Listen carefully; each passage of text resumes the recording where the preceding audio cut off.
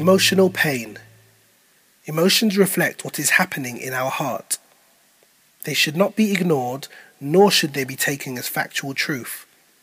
If we begin to understand that they are essentially a response, not the actual problem, it helps us to put things into a proper perspective.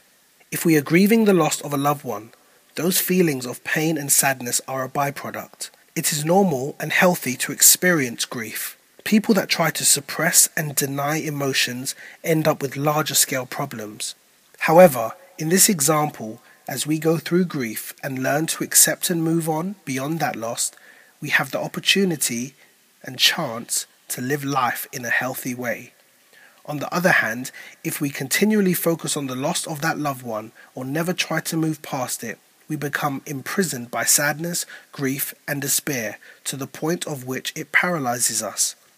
This disrupts our ability to ever live a life of joy and peace, and to experience all of God's blessings in our life. This emotion is no longer healthy. It is a form of bondage.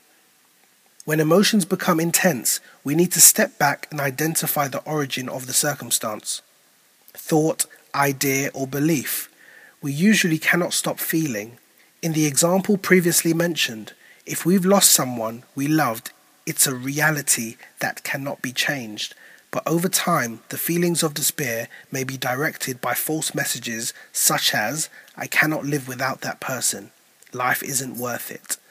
Those are the beliefs that need to be understood and recognized, because under those beliefs is a lie. In reality, we did experience loss. It does hurt, but we can and will survive and heal.